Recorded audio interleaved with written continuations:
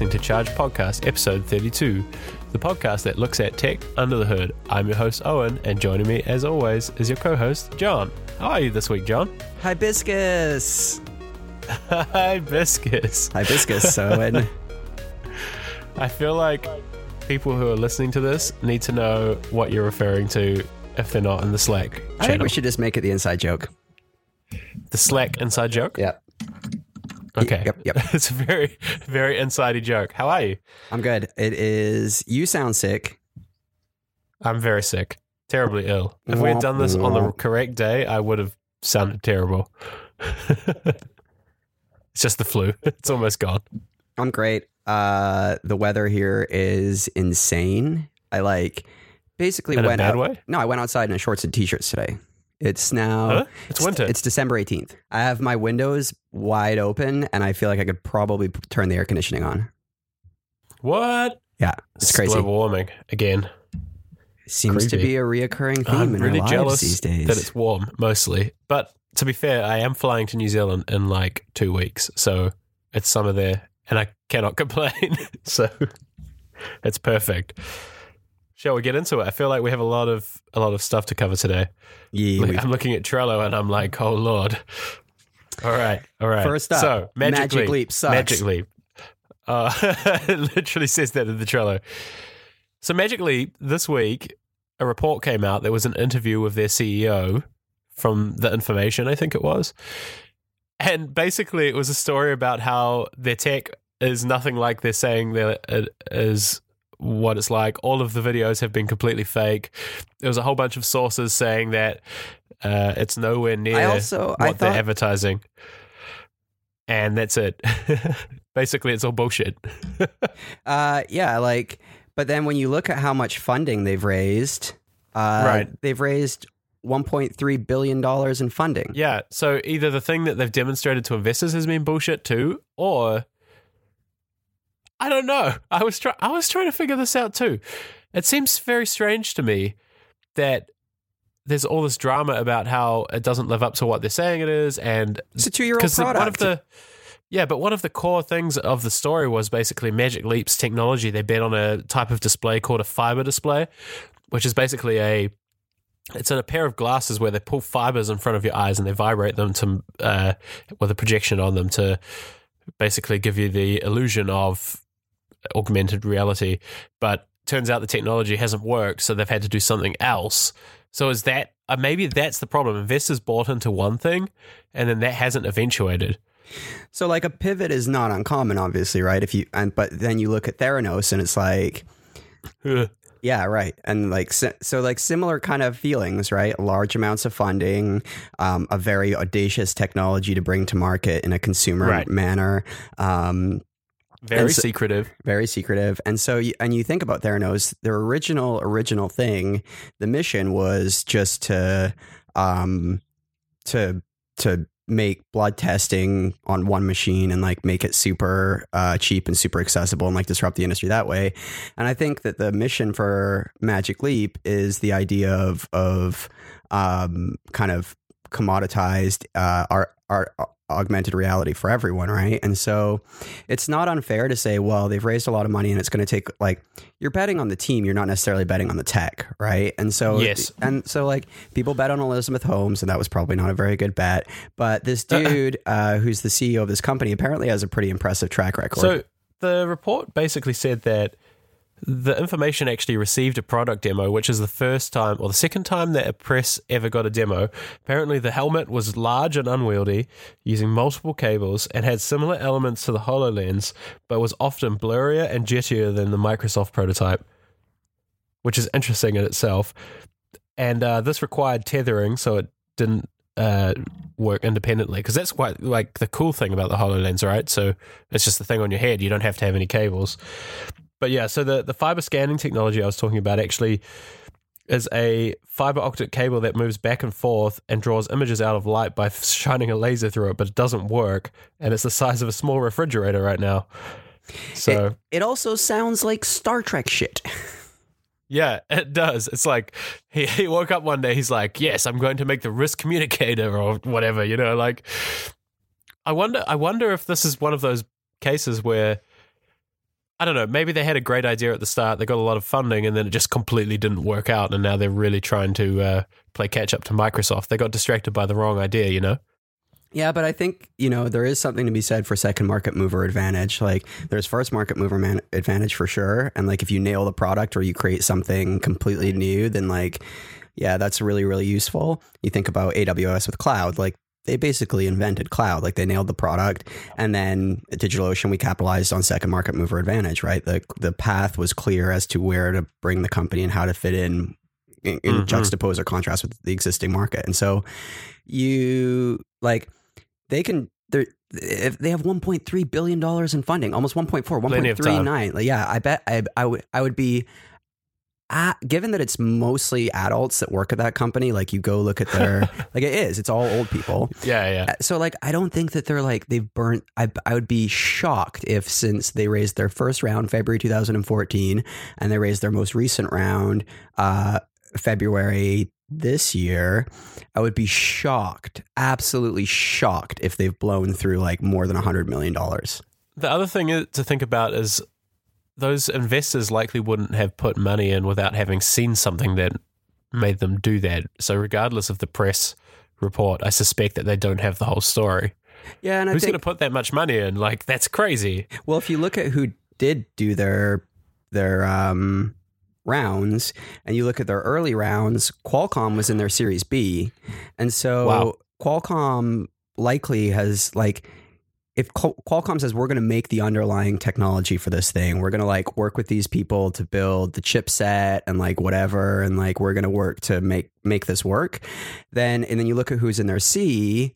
Like it makes sense that people like JP Morgan, Morgan Stanley, like Fidelity and stuff like that, more institutional investors would come along with someone like Qualcomm and say, okay, look, if you're basically building the underlying core technology, we'll effectively fund that R&D, which may look like effectively like JP Morgan and Morgan Stanley literally just giving $100 million straight to Qualcomm to do the chip and stuff like that. And then, like that when you think about financing, it's just all deploying capital to make investment. Right. And so I don't think it's like, I think it's an interesting report. I think it's probably but I wouldn't have expected them. Like it's true at this point in time. It's 2 years, right? Basically. Like who cares? The other thing is, I do have to admit, I do get some delight from it being crap, given how secretive it all is. Yeah. Like, it would be a beautiful, beautiful story. And I think that's why people have kind of salivated over this failure, air quotes, because they're so secret and nobody knows anything. So they're like, oh yeah, obviously it's going to suck. And I think, this is an element of having so much hype. I think they have to play a long game. Why would they take $1 billion if they weren't playing a long game here, right? Yeah. So that's Magic Leap sucks, maybe, is the conclusion of that, I think. Well, Magic Leap probably sucks today. Yeah. But there's no reason why they can't leapfrog HoloLens, because it's their core competency. And how long were they going to wait anyway? Were they going to release something now, or were they going to wait another 5 years? Maybe we don't see anything for 5 years at all. For sure. And also in their investment rounds, I'm pretty sure, don't quote me on this, but I'm pretty sure that they've received funding from like some game studios and stuff like that too. Yeah, Weta Workshop. They have a super secretive office in Wellington, New Zealand, where Weta Workshop, the folks who worked on Lord of the Rings, are based, and they have a collaboration. So, it must be good. I mean, there's like a whole vision of something that's coming together here, right? And like, I don't think that we should like burn the witch because, the MVP is not the HoloLens. I read something about, I was reading a book about how to release products, and I don't remember which book it was, but it was saying that one of the reasons that Google Glass failed is they basically did what Microsoft is doing with HoloLens right now. So Google Glass came to market in an early beta version, basically like, as you said, blazed the market, showed everybody this crazy idea, putting glasses on your face and capturing data and taking photos from your eye perspective and all this stuff, and it crashed and burned, obviously. And now what? Like 4 years later, Snapchat comes out and they have glasses and a camera, and that's it. And people love it. Yep. So sometimes doing the first thing isn't the best thing. And I think that's super interesting. Basically, Magic Leap can watch Microsoft unlearn right now. So it's perfect. Oh, it's amazing. And if you're small and nimble, you can be very reactionary to what a big business is doing. And like, if you basically run your business by determining the tone that somebody else sets, that's actually a super easy way to run your business. Like, you just watch what whoever's setting the tone for the market sets, and then you create some jux to that position. It makes perfect sense. Well, I guess I'm sure that like in the next million episodes, we're going to talk about Magic Leap forever. Until we get to just quoting Wall Street Journal articles week over week on the failure and like the slow demise of the company. We still didn't see anything from them. Yeah. But it's, I don't know. I can see that it's kind of cool to hate on them, right? Like, because they are secretive. So let's refrain. So Uber this week hit the road in San Francisco with self-driving cars. Yeah. Crazy. After doing it in Pittsburgh for the last 6 months now, something like that. A month. Oh, was it only a month? Oh, God. In tech years, it feels like forever. But they were doing it with permission in... right. Was it Pennsylvania or Philadelphia? I thought it was Pittsburgh. Oh, Pittsburgh, right. I don't know. What state is that in? I have no idea. Pittsburgh Penguins. I don't know either. So in San Francisco, they didn't have permits, though, and they kind of announced it on the day they were hitting the road. And so weird stuff happened. They ran a red light, and then the city of San Francisco asked them to stop. Like, cease and desist driving your vehicles, of course, because they didn't ask. And then Uber said no. And I know how you feel about regulation and braking regulation. So what do you think of that? Uber basically said that it doesn't believe that the regulations surrounding self-driving cars apply to its vehicles. Right, because they said something along the lines of, we're no different from a Tesla, because the Tesla has self-driving features, and they have 2 drivers in each car, so it's technically self-driving. I feel like everything is just a legal loophole these days. I find the way that he said it very bizarre. You don't need to wear a belt and suspenders and whatever else, things that don't apply if you're wearing a dress. What? If you're driving a car, you don't need a fishing and game permit. That was the response. What? That's because you're not fishing. I don't really understand what wearing a dress and suspenders and a belt has to do with anything either. What if I want to wear a dress and belt and suspenders? Like, I don't know, what is this quote? What is this quote? They got the worst excuse guy ever to defend. This is like the VP of their advanced technologies group. Look, guys, if you're wearing a dress, you don't need suspenders and a belt. So if you're driving a car, you shouldn't need a fishing permit. Okay. Idiots. Okay. What about a permit that allows the car to operate autonomously? That's like being like, I don't even know what that's like. It's like, I'm going to go hunting with a AR-47. So, I'm not going to apply for a fish and game permit because, I already because I'm using a large gun or something. Yeah. It's like, what? There's no logical sense there. So what I really want to know is the real reason that they don't want to do it. I assume because it costs money. $150. What? Is that it? Oh my God. Yeah, that's terrible. So there must be like something, either they don't want to have to, I don't really understand. It must be a paperwork thing. Surely. Like, they don't want to do the required bullshit government red tape to them. But that seems odd. Why wouldn't they want to work with the cities that they're testing in rather than make it hard for everybody? So basically they're saying that because their autopilot system requires a driver, it's the same as Tesla's system, and therefore you don't require a license. But also, Teslas are not commercial vehicles. And they don't promise to self-drive necessarily. Right. But Uber has gone out in the press and been like, hey, come go for a ride in our autonomous vehicles where... Yeah, call the car and nobody will be driving. Yeah, so like, they're definitely like running some interesting line here. It's that bullshit tech tech company thing, as always, I think, in this case. Same with Theranos, like, yeah, we walk the line between regulation and not until we get sued. I don't know. I don't like it. On the topic of self-driving cars, though, Google spun out its self-driving car company this week. Yeah, what's it called? Which is crazy. Waymo. Waymo. Google's basically out of the self-driving car business? Wait, they spun it off as in they made it a separate business unit, right? Yes. Yeah, so I don't think they're out of it. I think that it's like what they did with Link NYC, and like I think they're in it. The rumor is, though, that they aren't building the full car anymore. They're working only with other companies now. Oh, they just want to do the platform? Yeah, so they only want to provide the software. Interesting. Yeah, because you'll never be able to compete with Tesla. Yeah, it makes a degree of sense, right? But yeah, it's still within Alphabet. It's just not within Google anymore.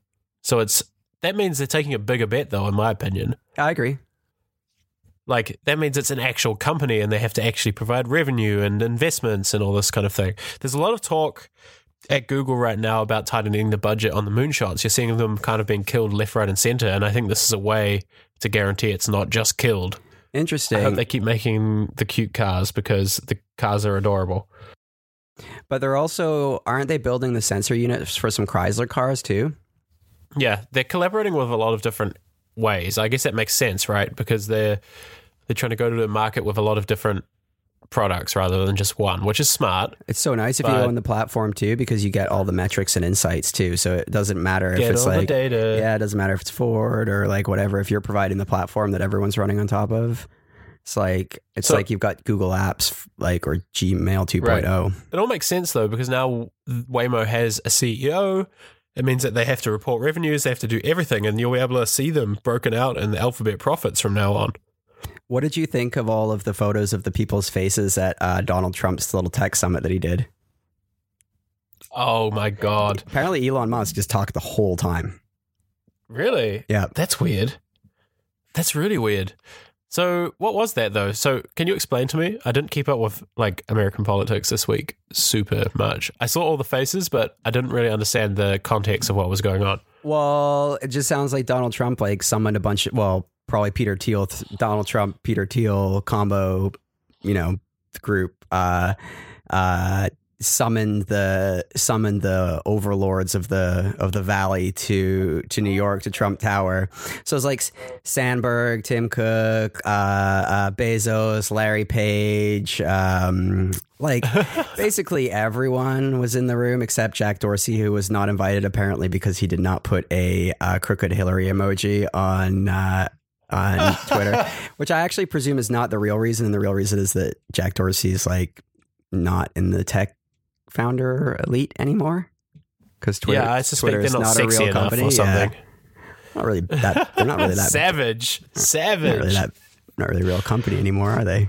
So this tech summit, I saw a pretty scathing article from Kara Swisher on Recode saying about how Trump was letting down his hair for the tech elite and that they shouldn't buy into it. How do you feel about it? How do you feel about the fact that basically they all showed up to suck up to this guy? I don't think they showed up to suck up to him, and I don't think that Tim Cook takes shit from anyone. Oh my God, his face in that meeting room, he was just like, oh God, why am I here? I don't want to be here in this room. Tim Cook is a really brave man. I have so much respect for Tim Cook. Like, say what you will about him as the Apple CEO, or like whether or not you think he's innovative or a visionary or Steve Jobs or any of that bullshit that people say, whatever. He is like a great human. He stands up for what he believes in. And what he believes in is good stuff. Yeah, I remember like shortly after Steve Jobs passed and he was in charge, he basically reversed that long-standing Apple policy that the company wouldn't give to charity. That was one of his first acts, was they would match employee donations. And I was like, wow, that's a pretty bold move, kind of like going against something that Steve Jobs did for 20 years. And he just did it. And he said, like, I truly believe in giving to charity as a company. And then he's done the renewable energy thing. He came out as being gay 2 years ago in that speech at White House or something like that. Yeah. But yeah, he did not look impressed. But so that's why I think it's a good thing. I don't think you don't become a titan of the business world and like the leader of a fortune business that employs tens of thousands of people unless you're a solid stick to your guns, badass, like no, like we'll just fight your battles kind of person. And so I do not think that Sheryl Sandberg or Jeff Bezos or Tim Cook or any of those people would sit complacently in a room and allow things to happen. I think we've certainly seen that Apple's done a fantastic job in the past of pushing back against the government generally and against the FBI and really fighting for their customers' rights. And I don't think that this is going to be any different. I think look, there is something like there's a couple of things that should probably happen. I definitely think that there needs to be a one-time tax break to allow American corporations to bring offshore funds back into the US. Because specifically Apple, because all that cash sitting out of country is like fine, but bring it back on shore, right? Pay your taxes, bring it back on shore. Sure, the like tax rates don't make sense, the incentives aren't aligned, whatever. Like that stuff does need to get fixed. And I also like I don't know if he can actually do this, and I know like I talk about this stuff a lot, but I don't know the exact proper way to do this. But I do feel like a lot of the conversation around tariffs and like taxing air quotes like American made, so like the iPhone or like the Apple like products or like or whatever, right? Like they are American made in that they're American. They're designed and the R&D happens in America. Right. And so they probably like there's you know maybe there's other than the free market and capitalism, there's no good reason for them to be made abroad, right? And like I think that like it's just the only problem is there's so much stopgap thinking and short-term thinking and thinking that bringing factory and manufacturing jobs back to America is actually what's going to fix America, because although it may satiate a little bit of what's bubbling today, and it may also deal with like the next 5 to 10 years, like building factories, getting things built here, stuff like that of this gap between the knowledge work economy and the traditional manufacturing economy, and this whole Trump effect and blah, blah, blah, stuff that we know is this decoupling of America. Like in theory, it's a good idea to bring all these jobs back and have people like, but there's a couple problems with that. First and foremost, we know that robotics and automation are getting really good. We know that they're going to get even better. And we know that more and more and more and more jobs are going to be able to be automated. And we know that more and more and more jobs are going to be able to be replaced by robotics and neural networks. So like it's stopgap in that regard, and it's also stopgap. You know, mostly I think it's just stopgap. In every area. Like if you think about, okay, imagine a crazy scenario where Apple brings iPhone production to the US, right? Oh yeah. And in Foxconn, they probably have 1,000 workers that work on the iPhone production line.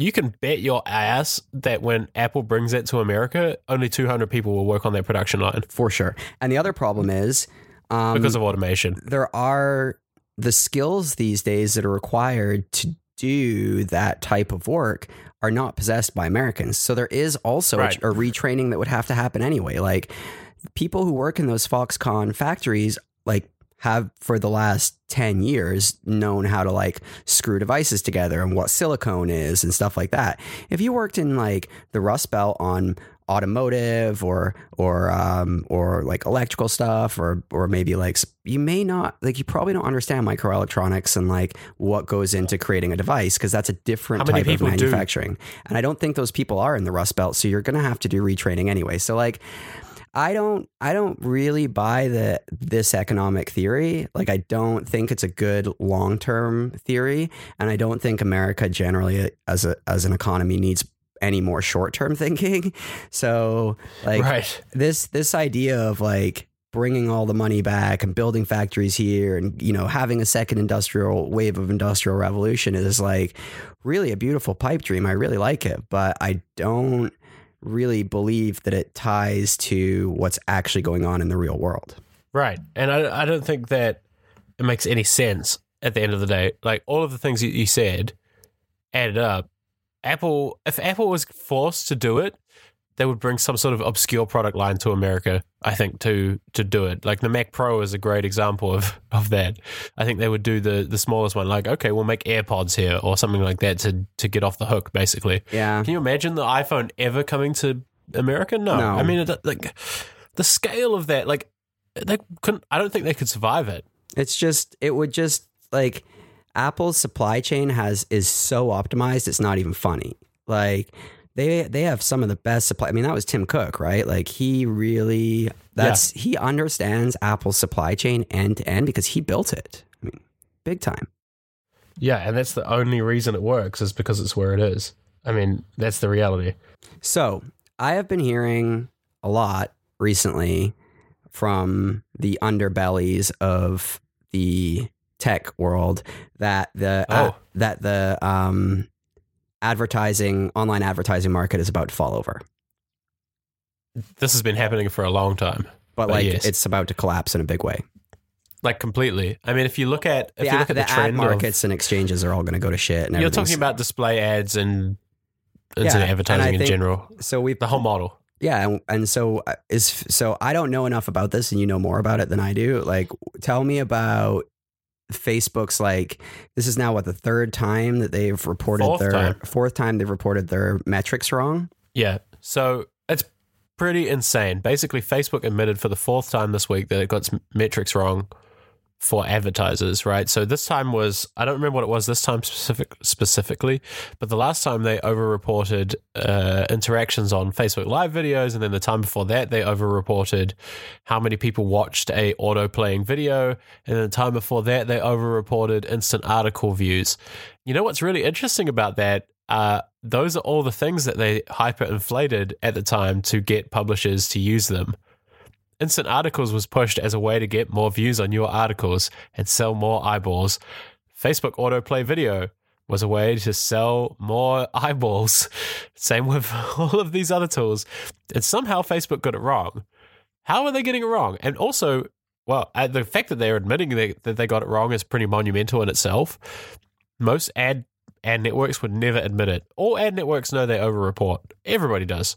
If you talk about Google AdWords, they know they overinflate that shit. I mean, the reality is nobody actually knows how many eyeballs are looking at an ad, right? You scroll past it, but nobody knows if you actually saw it or if it loaded in time, But Facebook admitting it is kind of like, you can kind of tell that it seems like they kind of knew about it. I don't know. It seems like they might need to hire data scientists or something. But that's that seems to be the core of it.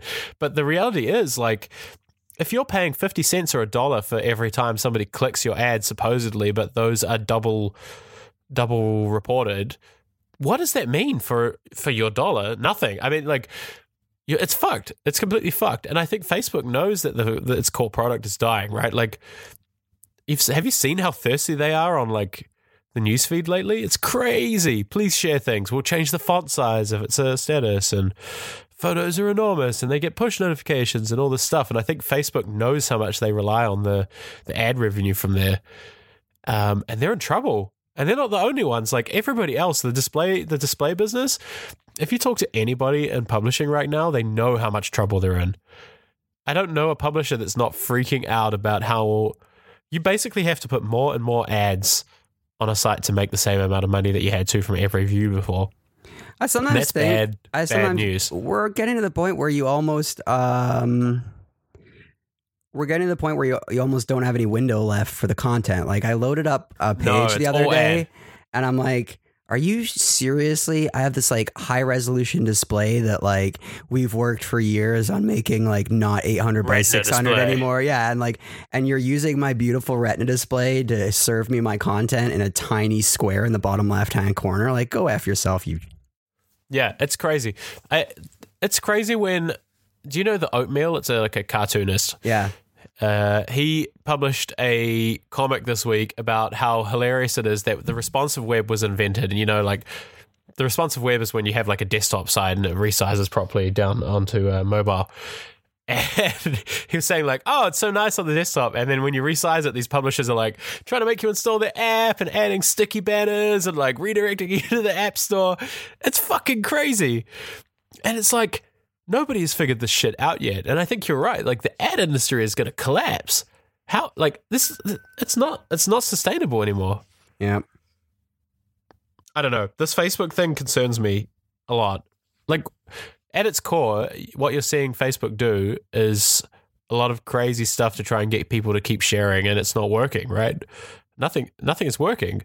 And so they're doing stuff in Messenger, trying to get you to engage more, but like... Well, that's the whole thing about video, right? Like, the idea about video is if you can get people to create their own content, they'll share authentic, original content. Why do you think they're putting all those billboards all over the world about how to put a live video on Facebook? Right. They need that. They need it. The only content people are making is video, and you know where that content actually is? Snapchat. Yeah, baby. It's true. Like, even Instagram doesn't have the scale of content that Snapchat has. No, and I think that's the reality is people under 30, or even like anybody, most people, I would say under 50, don't actually want their content to persist forever. And I think that now that the internet's been around for like for most of us, like 15 plus years, looking back 15 years ago on the internet makes everybody uncomfortable. And Snapchat's perfect because you share something and it disappears forever. You don't have to think about it again. And Facebook doesn't really have a product that does that. They do, but they're all copied from Snapchat. So like fundamentally their business is broken because it relies on permanent, not ephemeral content, whereas Snapchat is like, we put ads in between your ephemeral content and it's all perfect. I don't think that works either, to be clear. I actually watched a Snapchat ad the other day. How was it?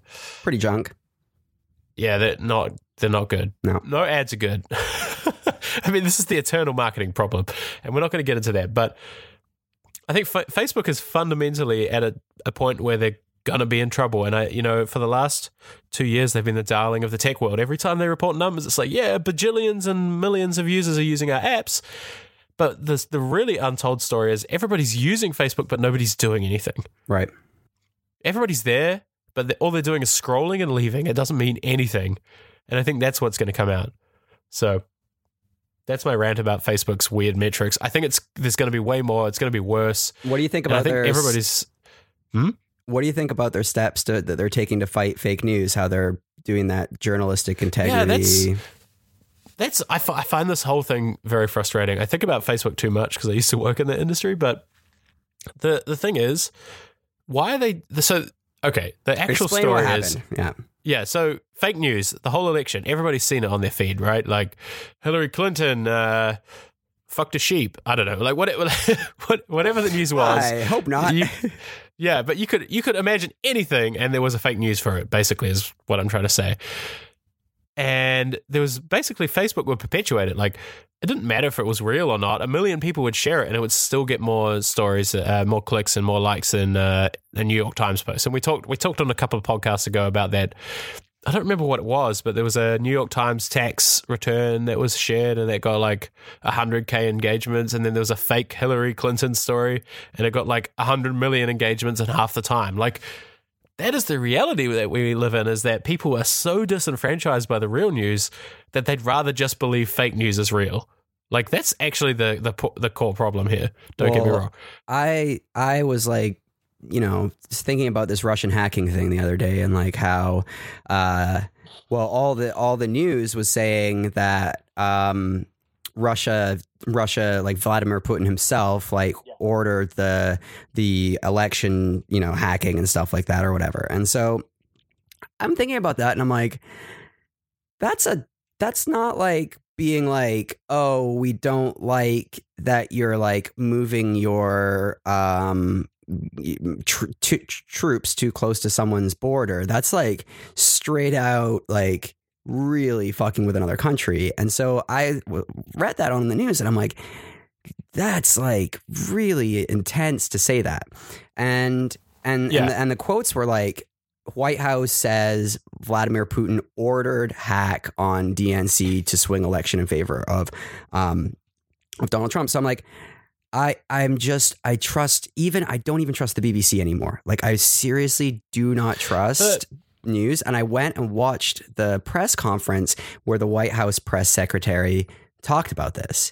And he said, and what he actually said was, which is not nearly as sensationalist as the way that the news portrayed it, was all the intelligence gathering jurisdictions of the government collectively agree that there was some group in Russia that hacked the DNC, and that the presumed motive was to sway the election in favor of Donald Trump. And then he said, and we all know how Russia works, nothing in the Kremlin happens without Putin's knowledge. Now, that's slightly different than saying Vladimir Putin ordered that the election was right. Like that's right. Yeah, maybe he knew about it, and but like, to me, a world leader ordering something to happen and a world leader standing by, like, there's maybe slightly different things, and it's Russia, right? So like, but the American news really made it sound like he like. Here's the thing, like, the reality is there's a lot of different things going on, I think. So first of all, newsrooms are really underfunded, right? So journalists are basically made to write whatever gets clicks. Nobody has time to do source checking like they used to. So a lot of, like, if you look at how a news story can be faked, right? And like, you can as long as you give enough evidence that the journalist feels okay about it, they'll just write it at the end of the day. Then if they get it wrong, they'll just correct it. That's it. It's getting so, like, I'm like, are there even editors that work at the BBC anymore? I literally saw an article where, and I'm like the dyslexic guy, I can't read. And I'm like, how am I noticing typos in this thing?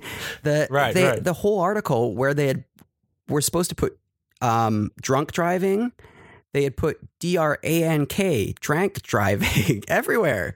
Right. I'm like, what's drank driving? So, and the reality is, if you look at the reason that fake news exists, these people realize that they can get just as many hits as the real news sites, and they make as much money from the ad networks as the news sites would make. So one guy is sitting in his garage making $500K while like the news organization is trying to have 20 people on that.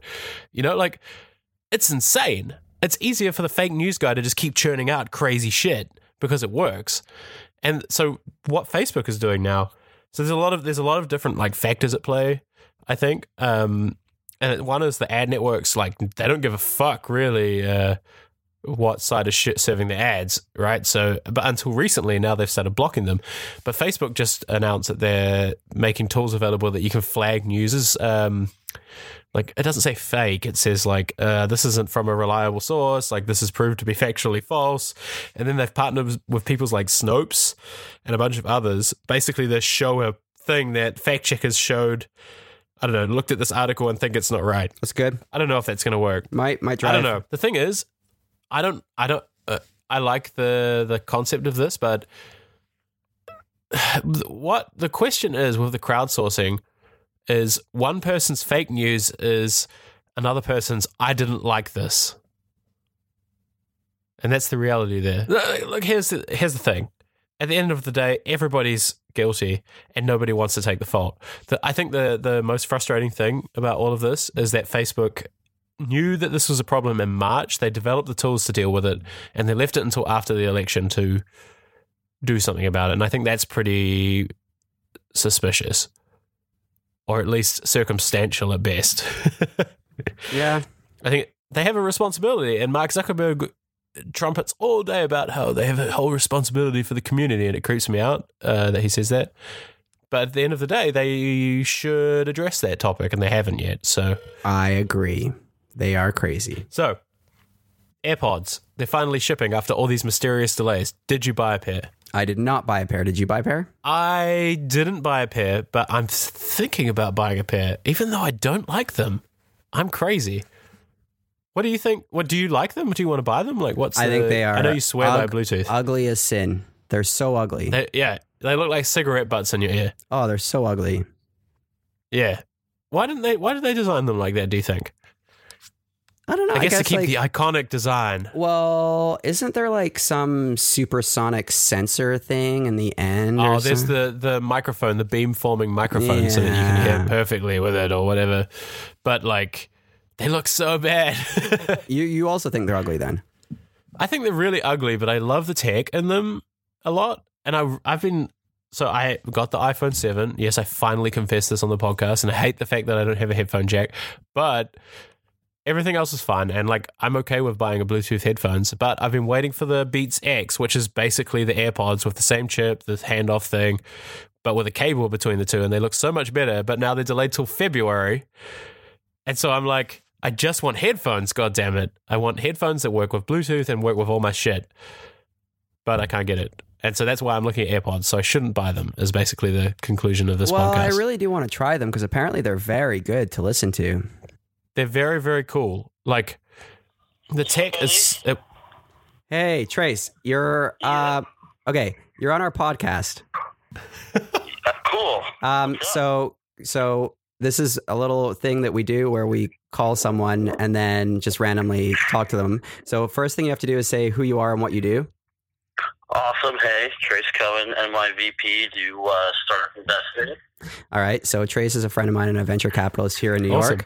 So Trace, tell us in 2 minutes or less what you're most excited about investing in 2017. In 2017, let's see. Well, there's been a lot of trends in 2016 that I was kind of excited about, but lately VR is kind of cool, AR is, but I still think that's years out. Automotive is pretty cool, and everyone's doing autonomy, but that's not really what excites me. I've met a few video game companies, especially a few esports companies, and so that's where I think a lot of the hype is actually going to pay off this year. Interesting. It's an actual team. They have players, and as a geek, I grew up playing video games, and we had to go downstairs and it's like a LAN party. I know I'm outdating myself, but now it's awesome. And the biggest one, League of Legends, just signed a $200 million contract for streaming rights. Whoa. So I think there's a lot of hype right now, and they're going to form a lot of the associations and legalities around it. And so I'm looking at a few teams right now, and I think that will be the big industry next year. Sweet. Thank you, Trace. Thank you. Have a great Sunday. I will. Love you, buddy. You too. Bye. I love it when that happens. That was a good one. It was a really good one. That was not what I expected him to say at all. No, it's amazing, actually. Esports actually makes a lot of sense, though. If you look at what Twitch is doing and what Amazon is doing in that space, they're all really investing in that being the new bar sport, like the new bar thing, whatever. You go to a bar and you watch a video game is what I'm trying to say. Laura is writing her law review note on players' rights in esports. Really? Yep. That's intense. Yeah, it's becoming a whole thing. Like they're actually like they have rights to not get RSI. Yeah, they're like almost the same as professional. Well, in fact, she would argue that they are the same. Well, I think she would argue that they're not the same as professional athletes, but like they're almost getting to be held at the same standard as professional athletes. So I presume as a VC, they get paid that way. Yeah, like I presume as a VC, investing in an esports team and the platform and like the technology around it, I guess, is like the same as like investing in a sports team these days, or investing in Twilio. It's like the infrastructure for delivering esports is like pretty compelling. Do you think that every single Yahoo account has been compromised? 1 billion Yahoo accounts? I feel like that's a lot of Yahoo accounts, John. Isn't that just like the full user base of Yahoo effectively? Like how many users? I don't think that they have more than 1 billion users anymore. Like they must have more than that, but holy shit. So hold on, rewind. So they got hacked earlier this year by some state-sponsored hacker, right? And they disclosed that already. But in September, they got hacked by somebody else and 1 billion account details leaked, basically. And it's bad. I don't know why. I mean, but like, just presume everything's like I've said this a zillion times on the show, but like, just presume everything's compromised. Like everything is compromised. And like, it's easy to say that though. But the key is I was going to say it's fine if a state-sponsored hacker has it, but the reality is if 1 billion accounts get out there and then they're in the wild. The problem is that then you also have to put into play that you have other malicious actors, aka other people who want to get into your account and all that kind of thing. Like you're talking about a whole different level here. I think you kind of talking about surveillance and like, yeah, okay, everybody knows what you're doing, but this is like another level where your account details are in the wild, man. Like that's crazy. And this isn't just like email accounts. It's literally like it's email addresses, it's passwords, which are MD5 hashed, which is like 1999 encryption, by the way. Which is crazy. It probably is a database from 1999. I mean, Yahoo's been around for a long time. It literally is. It's their mail product that got hacked, and that's like the MD5 hash. I'm sure they couldn't change it because there were a billion people using that shit. Yeah, like nobody at Yahoo wants to suggest changing that. Like legacy technology is tough. Yeah, and the thing that really hurts about this is like people are saying, "Oh yeah, but it's fine because I didn't use my Yahoo account in years." But the thing is, if you put your mother's maiden name in there or you use the security question, that's your cat, you're fucked.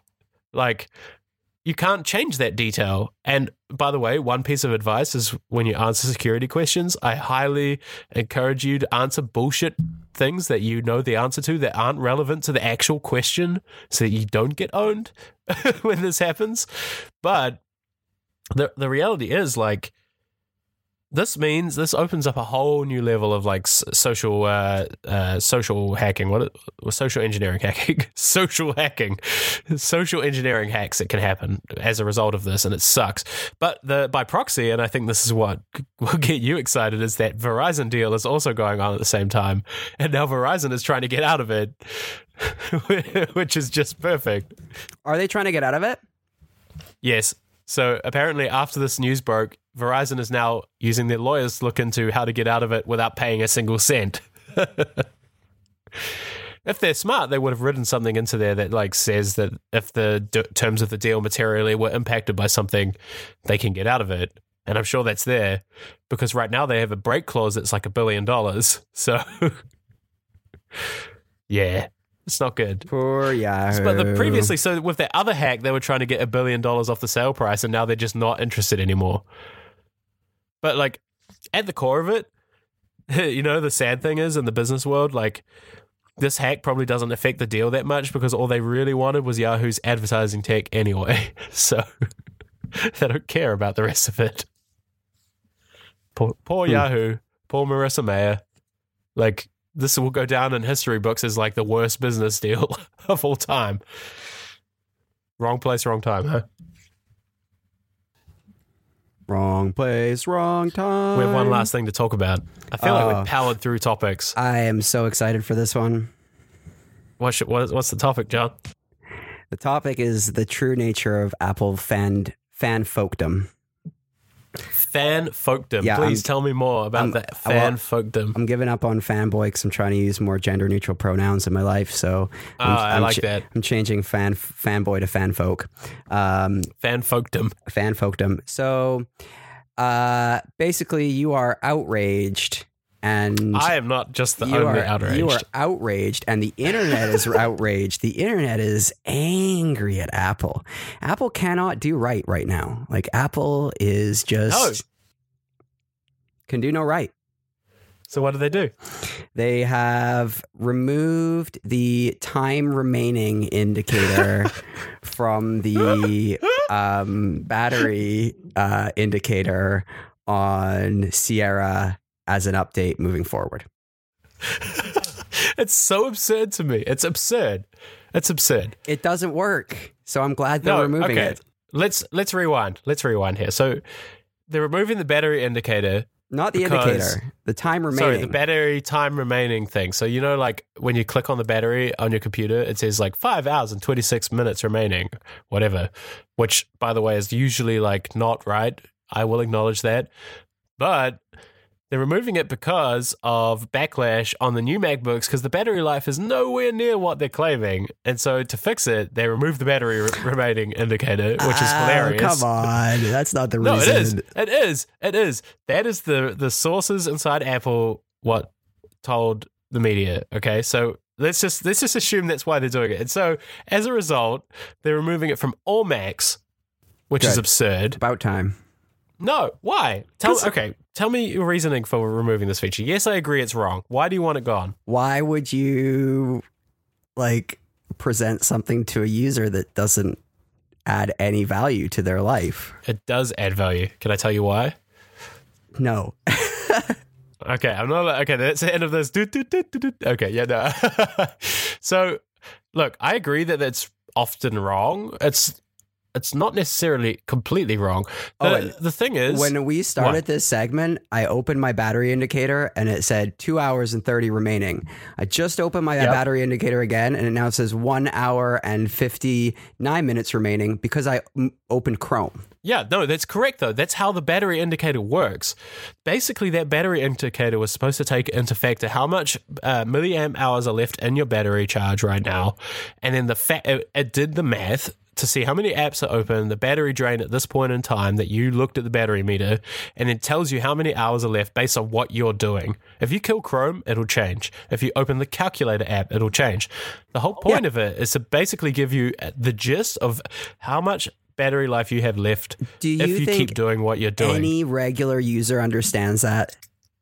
Absolutely. No, they Absolutely. do not. No, they absolutely do. I would be willing to bet like $100 million that No, they absolutely do. that like my 14-year-old cousin would look at that and go, "Oh, I have 2 hours and 30 minutes remaining," and then I know click on that it later people look and at be it. like, "Why is it now? What happened? Well, my Mac's broken. I got to take it in and get it serviced." I totally disagree. The thing is, now there's no way to gauge how your battery is draining. Before, you could look at that thing and you're like, oh, I don't know, recording a podcast right now, and my battery says it's got 2 hours left, and then you open Chrome, which everybody knows is like a battery life disaster, and then you look at it again, it says it's only got 12 minutes left, and you're like, fuck, that thing must have been bad. Now, all you have to go on is, I have 50% left. I still have 50% when I open 28 apps, so I guess I'll get about the same battery life. It doesn't even matter. I'll just keep doing shit. Like, now there's no way to know what the impact of what you're doing is. Even if it was wrong, it was kind of like this vague guide to whatever. Can you imagine if, like, I don't know, I'm trying to think of something ridiculous, but file copy dialogues, never correct. File copy dialogues are like the butt of a joke forever. If you remove that, people would be outraged. Like, how long left is on my file copy? Same with download indicators. Like, oh, the download has 8 hours. I don't know, but it finished in 1 minute. Like, want to hear it's crazy. A super secret? It's all estimations. What?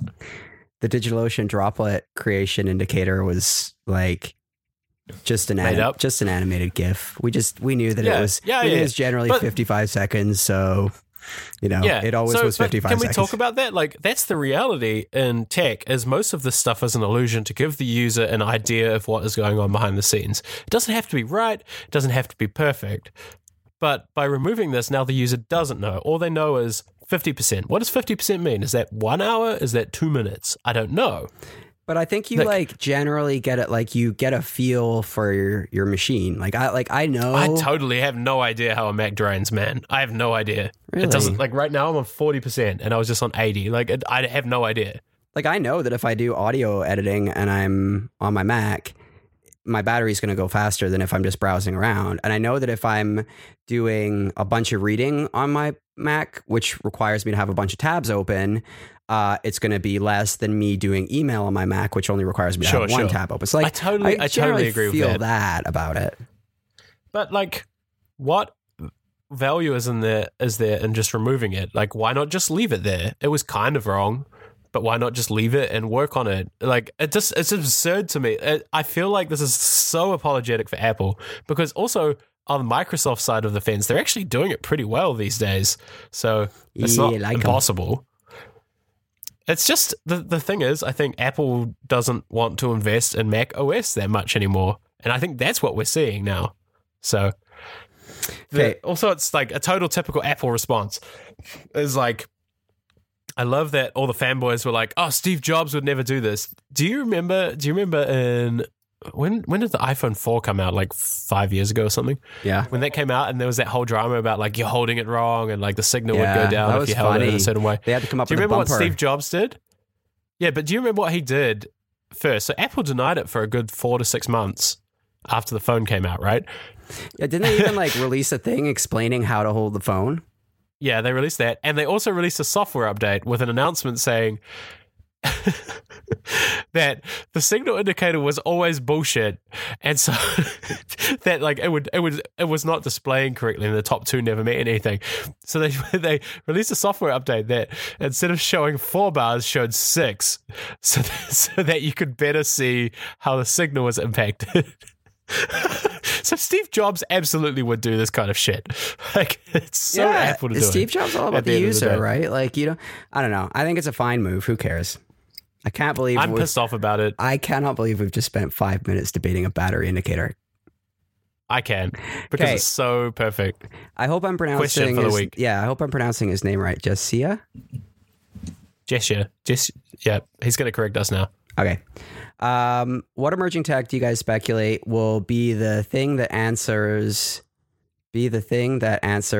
the quotes, people born in X time period don't know life before Y. So cliche for the 2010s question mark. Okay, let's reword this question. The question is, you know how kids don't know what the dial-up sound is or what a fax machine does? What will that be for our modern time, basically? What will that what do be you think for it will who? be? For like this decade. So like for 2010 to 2020, what will be the thing that if you were born in 2020, you won't know what that is? Cars with a steering wheel is my answer. I think. Yeah, that's if you're born in probably 2020, true. And like, probably I don't think like, you'll get to touch a steering wheel.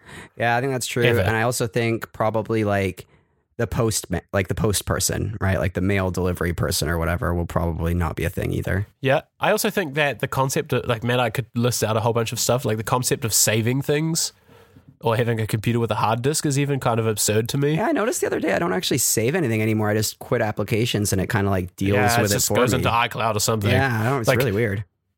I think in 2020, the idea of having a computer that does anything more than have a web browser will be absurd. Like, Chromebooks are genius to me.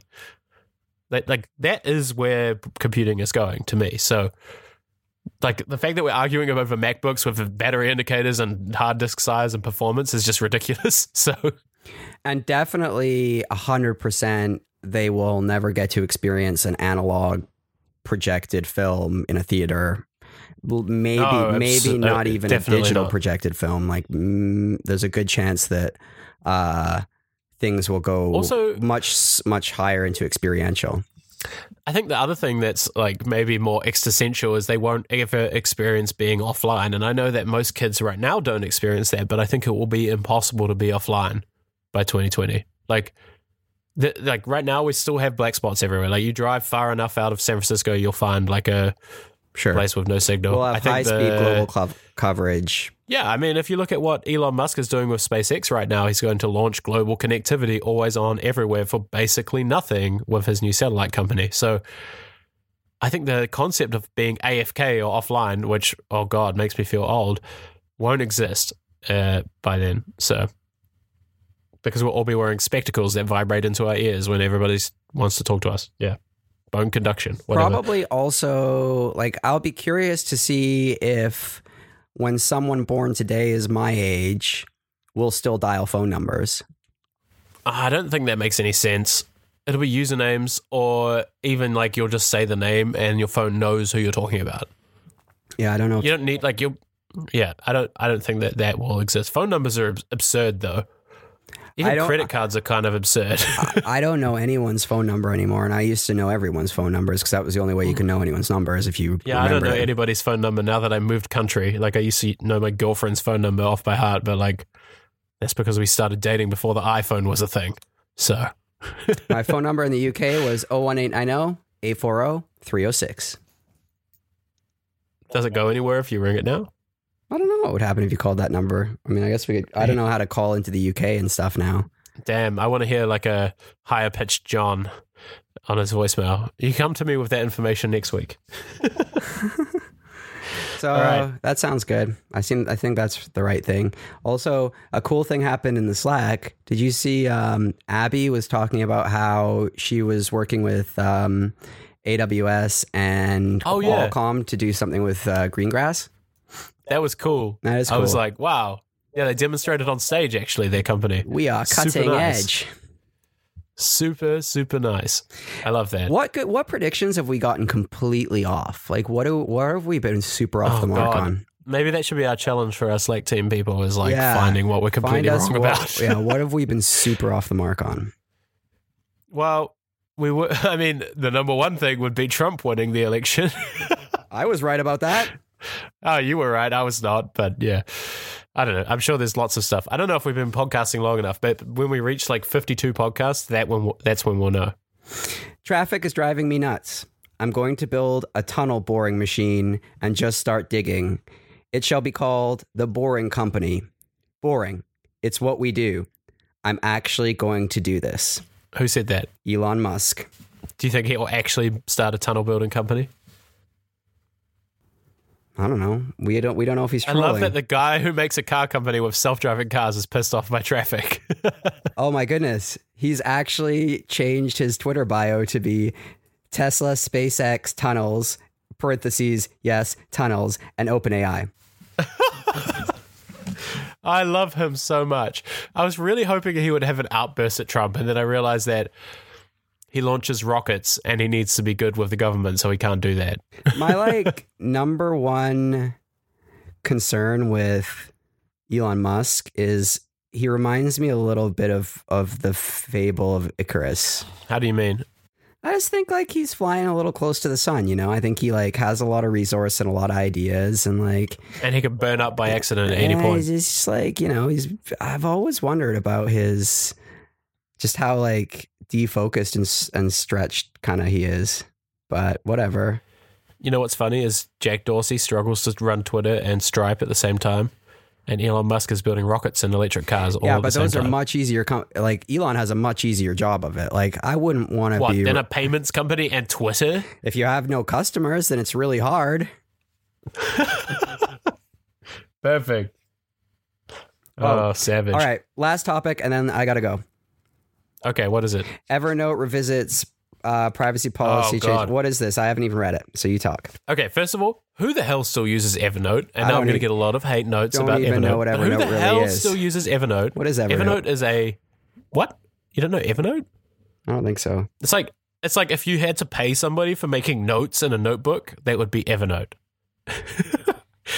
There's a lot of people that swear by it, but it's a desktop app and a mobile app that is very good at capturing notes and making them indexable, including images, so you can take a picture of a business card and it pulls the text from it and stuff. It's really cool. The concept is really cool. The app is really bad. Everything about Evernote is if you made a notes app in 2006 and didn't change anything. Anyway. Sorry, Eric Warble, if you're listening. Apparently that's the chief product officer. Sorry, guy. Eric Okay, Warble. first of all, who still uses Evernote? Second of all, what... Okay, so they changed their privacy policy, basically. A lot of people use Evernote, just to be clear. A lot of people use Evernote. And they changed their privacy policy. Apparently they have 2 million active users, which is quite a lot. Yeah. Yeah, and so they changed their privacy policy to say that they're adding machine learning. And so for machine learning, they need to be able to see inside your notes, which makes sense. But they also added a subnote that said, and because they're adding machine learning, any employee can look inside your private notes. And everybody was like, what are you doing? And basically, a lot of journalists use Evernote because, whatever, indexable and, you can't keep everything in your head. And journalists are I think I saw Steve Kovacs, that guy from Business Insider, tweet that he keeps interview notes from anonymous sources with their names inside Evernote. And I was like, dude, what are you doing? What an idiot. Yeah. First of all, don't keep that digitally, dude. And second of all, okay, probably use something encrypted if you do. But there's a lot of drama about it, and all I really had to say was, why are you still using Evernote? Please write to me. I want to know.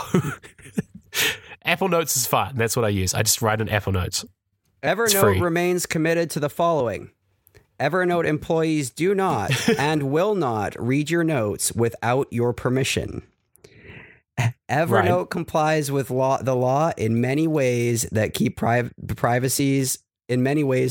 privacy of our customers paramount. Our 3 laws of data protection remain intact. Your data is still yours. It is protected and it is portable. Right. Oh, Evernote, whatever you are. I mean,